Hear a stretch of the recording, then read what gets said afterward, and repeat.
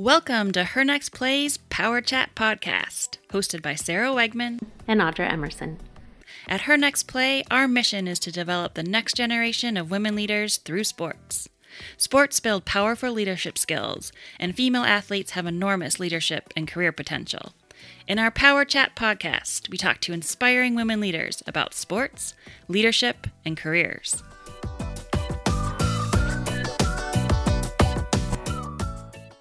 Hi, everyone. This is your host, Sarah Wegman, and I'm thrilled to welcome our guest today, Emily Stetz, to the Her Next Play Power Chat podcast. Emily is a program associate at the Aspen Institute's Sports and Society program, where she manages work group activations for Project Play 2020, a national initiative focused on growing sport participation among youth. A manager, mentor, idea generator, and a lifelong athlete, Emily's work seeks to improve youth and community health outcomes. Emily, thank you for being on the podcast. I'm so excited to chat with you today. So you obviously played sports growing up, you ran track at St. Olaf, and now you work in a really cool job at the Aspen Institute Sport and Society program. Can you just take a minute and describe the role that sports has played in your life and your career? Yes, and as I look back, it's become so much clearer how sports has really been a thread throughout my life. But I would say when I started playing when I was younger, all of my siblings were in sports. We all played sports in every season, plus in the summer. And I think we just saw it as a way to be active and also as a way to be well-rounded. And it was in addition to academics, to community service, to being part of our families and our communities. And it wasn't until I started to get out in the workplace that I still really enjoyed being active and was also involved in public health and positive youth development. And as I came to DC, I really started to see and get exposed to places where being an athlete was a huge advantage, not just in terms of some of the life skills that you learn of perseverance and teamwork and determination, but also that there were people working professionally at the intersection of sport and youth development. And that's exactly what the Sports and Society program at the Aspen Institute is focused on, is that intersection of saying sports is an incredible way to keep kids physically active, but also to expose them to these environments where they can be supported by caring adults, learn these different life skills, and grow to thrive in life. And once I found that that was an intersection, it was exciting and something that I wanted to be part of and I wanted to continue with. So it was a little more circuitous than that, but as I look back, it's been the thread the whole time and has really led me to where I am right now. It's fantastic. It seems like such a coherent story when you look back in terms of how you ended up where you are. So one of the things that we find at Her Next Play as we're working with athletes is sometimes that transition from college to career is tough. I think for a lot of young people, but particularly for athletes because often they lose their team and a big part of their identity. Can you talk a little bit about how that transition from college to career went for you? Yes, and I will say one thing that I've really appreciated as I look back on my athletic career is that my parents were very supportive of us, of course, in all kinds of athletics, and they also helped us keep in perspective that that wasn't our identity, which was often a very difficult conversation, say when we were faced with an injury. I had multiple injuries where all of a sudden you're not able to play and you don't feel like yourself and you don't feel like you're able to live out that part of you. And I think that the way that our parents worked with us and all of our kids was saying, this is disappointing, but you have so many other things to offer.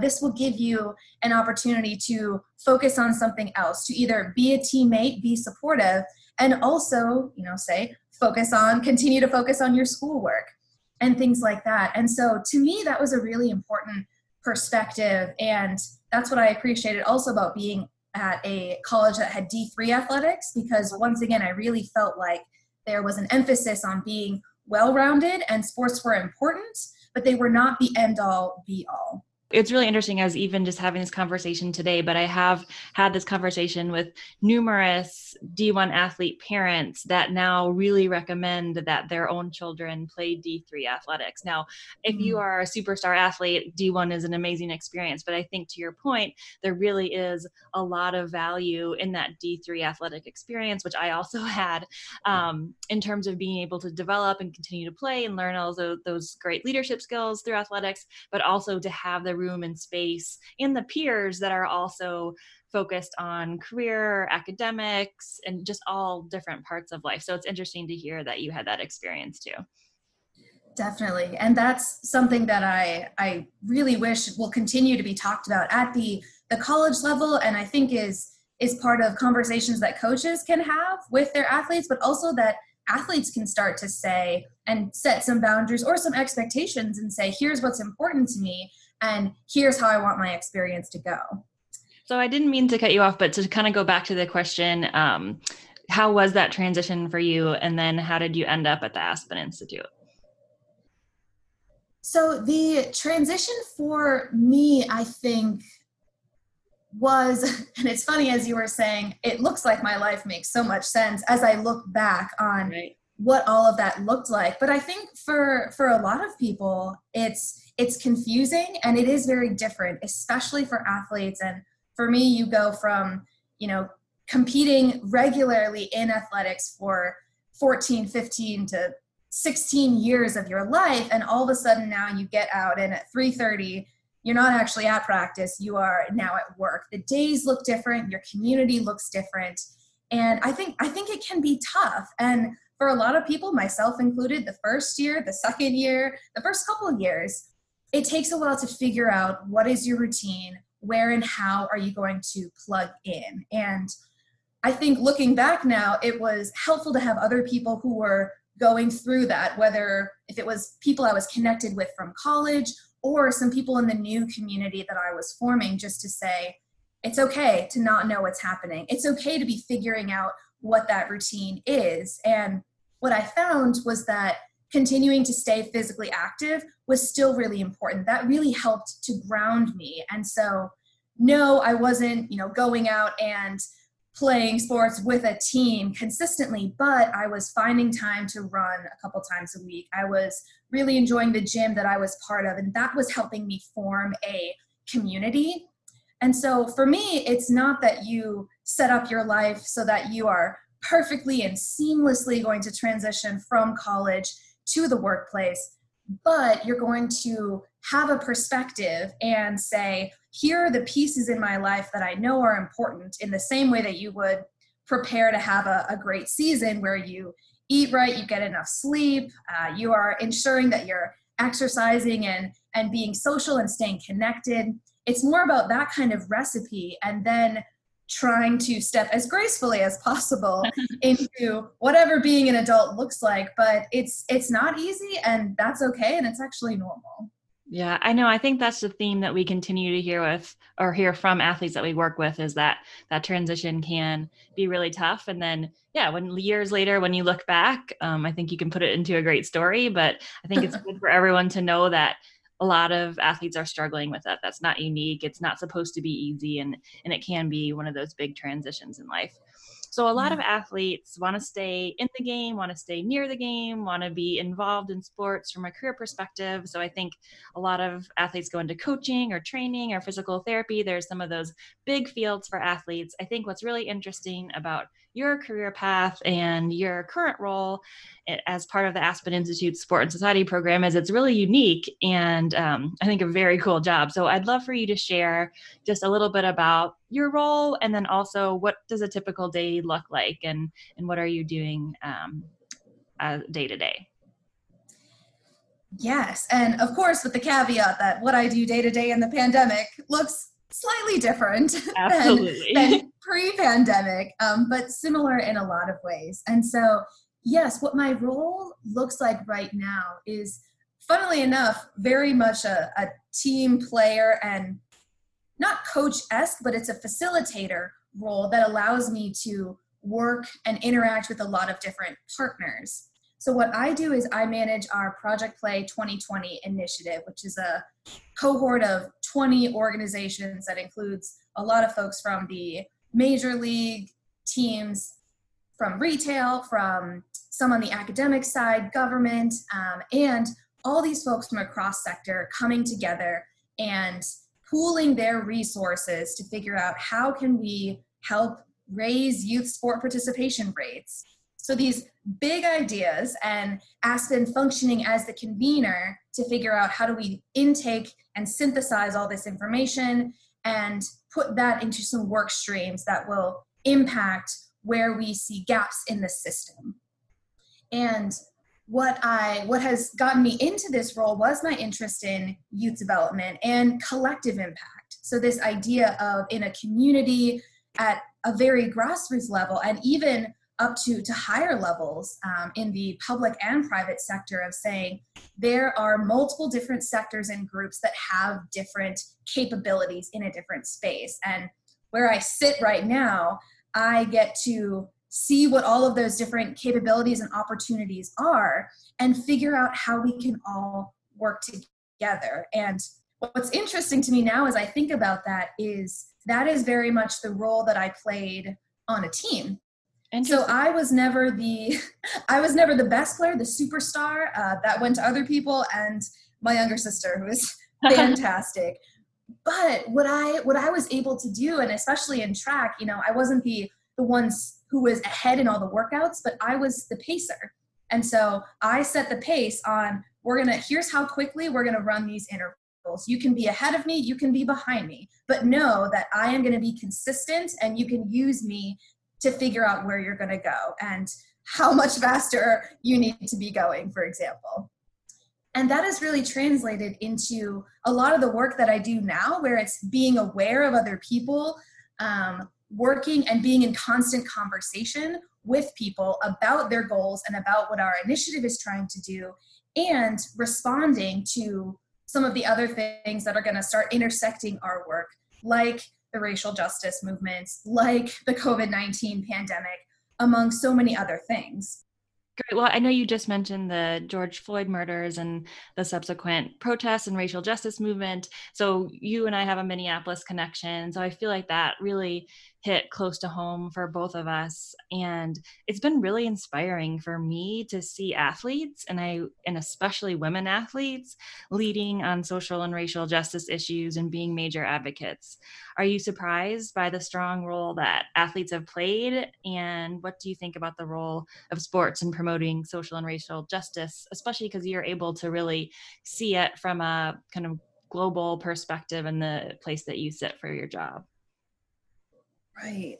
I am of the same opinion as you, that I am not at all surprised, that athletes are leading the way in a lot of these conversations, and let's be clear, have been leading the way for decades even, and always in a lot of ways using their platforms to talk about issues that matter. Everything from the power salute at the 1960 Olympics, protesting against racial injustice in our country then, to people now using their platforms to speak out against injustice that they see. So this is not new, but I think the attention that women athletes are getting for the role that they have continually played, I think it has been a long time coming, and is incredible to see the leadership that they have displayed, particularly from folks in the WNBA and from the NWSL.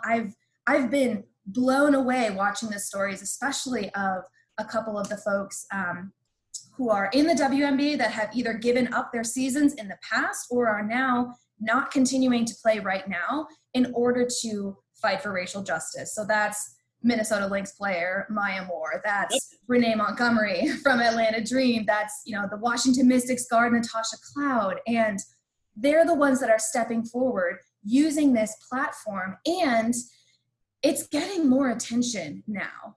And they've been making noise in the past. And I think, also being from Minneapolis, we had another shooting of Philando Castile a couple years ago, right, where the Minnesota Lynx again responded to that and came out and used their platform. And for a variety of systemic reasons.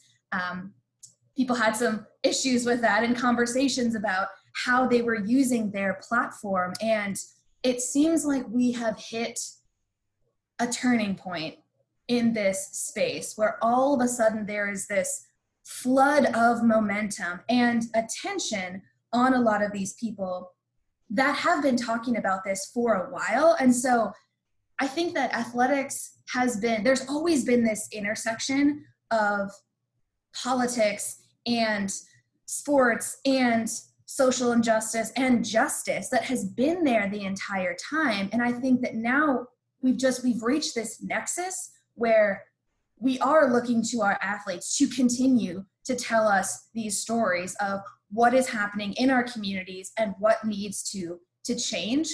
It's the role that they've always played, but the way that it's positioned in our country and in the COVID-19 pandemic right now, and with the uprising of social media and so many other pieces, I think have combined to make it this really powerful moment that it is, and hopefully the turning point that we all hope it's going to be.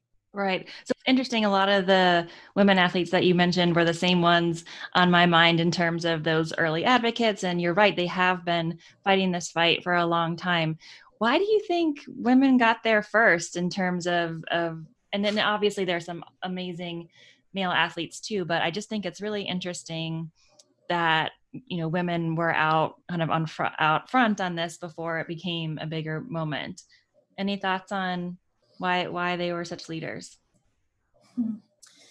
That's a great question that I've been thinking about a lot. And I think especially being in the sports space and especially looking at sports media and saying, you know, all right, only 4% of media coverage is dedicated to women's sports in the first place. And so folks are talking, they're saying things, but the coverage is absolutely part of that, of saying, what is everyone else getting exposed to? What are they hearing? And so I think in some ways with the rise and the dominance of certain women's sports, like the U.S. women's national team winning the World Cup, all of a sudden we have this spotlight on these women who have a platform. And you have Megan Rapinoe, who took a knee back in 2017. Right. And now because of this period, because everyone is realizing the dominance and the power that these athletes have, which has been there before. But once again, you've got the mainstream media now that is turning its focus. I think now the spotlight and the attention is a little bit more appropriately focused, as it should be, on some of these places. And I think that's also coupled with an amazing amount of leadership that you're seeing in women's pro sports as well. And so I think this comes from the coaches and the players in these leagues, but also I think the commissioners. So for example, Kathy Engelbert, the commissioner of the WNBA, and Lisa Baird, the new commissioner of the National Women's Soccer League. These are very savvy women who had careers prior to being commissioners. Engelbert was the first female CEO of Deloitte. Lisa Baird had a long career at the U.S. Olympic and Paralympic Committee and then at the NFL. They are coming in with an understanding of saying, we need to communicate the value proposition of women's sports to sponsors. And they're doing that. They're starting to succeed. And so I think it's now a combination of these athletes having the platform, having the spotlight and the support from the media and also from some of their male athletes as well who are getting on board. It's that, and it's their league leadership that is building the proper supports for them to be honored and listened to as they should be. Yeah, and that's a great segue into the next topic I wanted to talk about, which is I think women's sports was having a moment before COVID. There was a lot of momentum building for some of the reasons that you just mentioned. And I have to admit, I was worried during quarantine and during the spring, is is there going to be issues? Like, are we going to lose some of that momentum? What is the impact going to be? But I have to say, it's really felt like women's sports is getting that back, and just seeing how successful the National Women's Soccer League Challenge Cup was, and one of the first pro leagues coming back. The WNBA draft had a 123% increase in terms of viewers. And then just most recently last weekend, the season opening games of the WNBA had a 20% increase in terms of audience, which resulted in the networks deciding to televise more games, which is fantastic. I think the WNBA did an amazing marketing job sending out those orange WNBA hoodies out to all these key influencers, and those sold out right away. So I think actually women's sports is continuing that momentum, which is fantastic. And then I have to say, I was so excited to hear about the new LA team, Angel City, and the National Women's Soccer League, and just seeing all these celebrities, business entrepreneurs, everyone coming at owning a new team. Because I have often thought that, wow, if I had all the money in the world, or even a lot of money, I mean, I think it's a great investment to own a women's sports team, and that would be unbelievable. So hearing that Olympia Ohanen, the 2-year-old of Serena's daughter, is the youngest owner in pro sports history. I mean, how awesome is that? Because her dad, you know, said, she's interested in soccer, and I want her to have an opportunity to make some money playing pro soccer. Yes. And so he's going to make the right investments along with Serena as well. So I just thought that was really, really cool. Any thoughts when you heard about that team coming out? Oh my gosh. Well, as you could see, I'm very excited about that. And I personally kind of like Angel City. I know that the idea is that they're going to change it and that's a placeholder, but I'm a fan in general. And I think I'm so excited about that because, as you were mentioning, and I think as we've discussed before, everyone was very concerned when the pandemic hit that this was just going to undercut all of the work and all of the energy and the momentum that is coming out of women's sports. And I think, if anything, what this has proven is that instead women's sports are rising and they're thriving. And as the NWSL is showing, they're expanding as well with a team of investors that are majority women. And I think what gives me hope with all of these different teams and initiatives, from, you know, the WNBA and the Say Her Name campaign and the NWSL and their expansion, is that people are looking to sports not only as an inspiration, but also they're looking at these athletes to live out the values that we all believe in, to live out the values of racial equality, but also equity as well, and saying, what is it that we want our world to look like? How can we possibly dismantle some of these systems of racism and these racist policies? And they're attaching themselves and aligning themselves to brands and teams and people that exemplify that. And women's sports are doing that, and they're finally getting that space in which to practice that. And I can only imagine that Angel City, when it comes out, you know, coming out of LA, that is just going to be an incredible mismatch of all of these different things that are coming out of women's sports. And with that incredible ownership team, I would watch them all day long. Right. Great. It's so exciting. So I do want to turn to women working in the field of sports. There's still a long way to go in terms of equity, although I think it's been heartening to see the hiring that's going on in Major League Baseball and the NFL and other male professional sports leagues, but there still is a long way to go. And the recent article on the Washington football team and the sexual harassment that was endured by women in that organization, what do you think needs to happen so that we can continue to work towards gender equity in terms of women working in the sports field? Just a small question. Just right. I was going to say, this is such a multi-layered question. And I think it takes a lot of different things, and some of which we can conquer and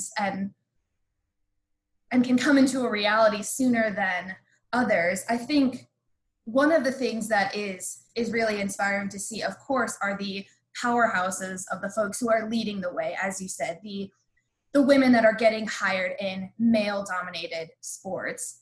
And I think also as the women's pro league sports are coming into more of the spotlight, being able to see how other coaches and general managers and even players can see a pathway to that. And so I do believe and align with, if you can't see it, you can't be it type of idea. And I think what it also takes is all of the determination and the scrappiness that female athletes have. I mean, you've heard the stats about the number of C-suite executives that were athletes. And I think those are the people that said, that's where I want to be. No, I don't see anyone there who looks like me, whether that's gender or that's race or anything else like that. It's looking at that and saying, but that's where I want to be.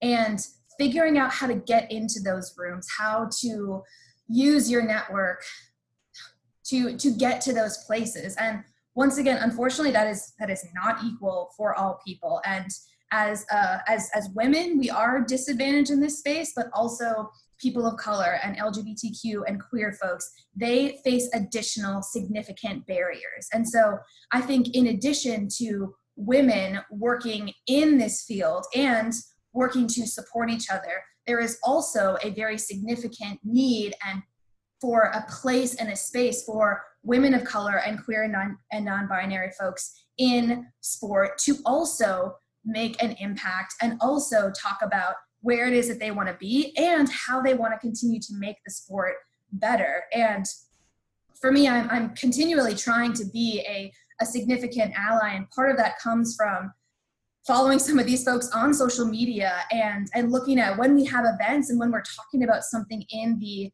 field of sports. Are we looking at all these different people? Are we understanding that there are some incredible women in leadership in the NFL and as general managers of some of these teams and in some of these corporate spaces? And it requires a little bit of extra legwork and an understanding of, you're in this room, but who is not there with you that either should be or should know what's happening in the room, and figuring out how to share that power so that we can all walk through these doors that have been closed to us in the past. Right. The other day I was on a webinar around diversity and inclusion, and I loved, they started talking about, instead of, I think being an ally is great, but they use the term being an accomplice, which I really loved. And if you started to think about in terms of, oh, right, how can I be an accomplice, like you said, and make sure that voices are heard and everyone gets invited into the room.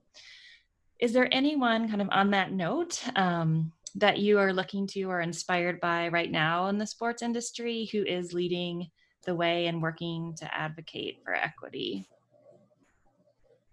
Oh, well, I have a list. I literally have so many people right, that are doing that. I mean, I think just to rattle off, there's a couple athletes that I'm incredibly inspired by that are spanning across different sports and different leagues. But so I think there's athletes that are doing that, and there are, of course, other people in institutions that are working to do that. But I'm incredibly impressed by Coco Gauff, the U.S. tennis player who can't even vote yet, and who is coming out so strong for the Black Lives Matter movement and voter registration, talking about the importance of what this community investment and involvement looks like. I think that Alison Dacier, who just got hired on by Oiselle as an athlete ambassador, who's a community activist and a marathoner, and has done a ton of work also in her community in Harlem, is also an incredible voice for institutional change. And I love that Oiselle is really intentionally bringing on folks of color, not to be performative, but to be very transparent about, there are things within our organization and within the field of running that need to change, which is even more powerful now with the death and the killing of Ahmaud Arbery, and then the start of the hashtag Running While Black, and this understanding that running is still a very white sport and a sport for privileged people. How can they continue to make that change? I think I mentioned Natasha Cloud. I think she's incredible with all of these things. And I think, this is a little bit adjacent, but in addition to the racial justice and the COVID-19 pandemic, we've had the release of the Athlete A documentary by Maggie Nichols and this incredible wave of gymnasts who have been coming forward and talking about emotional and sexual abuse in the gymnastics community that is now reverberating. And you're seeing this with gymnasts from the UK and then gymnasts from Australia. And I think the hashtag Gymnast Alliance is the one that's trending now, of people who are coming forward and saying that this is something that is happening. And once again, the leaders that I see that are being successful and that I think are responding appropriately are the ones who are pointing to their athletes and saying, we support them and we listen to them. So this is Cathy Engelbert of the WNBA lifting up her players, at the Atlanta Dream, for example, who are taking issue with one of the owners of the Atlanta Dream who has come out against the Black Lives Matter movement. And Engelbert saying, we support this team. We are listening to what they say. We are the leaders, but we are allowing the athletes to speak up and use that momentum and power to make change. So I could add so many more people, but those are the ones that I'm watching right now that I'm really excited to see what happens next and how they continue to move the conversation forward. Great. I know it is amazing to just talk and learn about all the inspiring women and men who are accomplices that are working on this equity work. So I feel like we could talk for hours. There's so many exciting things going on in women's sports. And I also, if we had more time, would love to hear your perspective on youth sports coming back, but we'll have to save that for the next podcast. Thank you so much for being on, Emily. You have such a great perspective and just really appreciate you being a guest on the Power Chat podcast. It was a pleasure. I can't wait to see who else you get to have on here in the future. And that's a wrap. Thank you for listening to the Her Next Play Power Chat podcast. We hope you've been inspired to become part of our community and join us in our mission to develop the next generation of women leaders through sports. You can help support us by heading to our website at www.hernextplay.org to join our booster club as a donor or a volunteer. And follow us on LinkedIn, Instagram, Facebook, or Twitter at Her Next Play to learn more about our programs and upcoming events. We'll be back soon for the next Power Chat.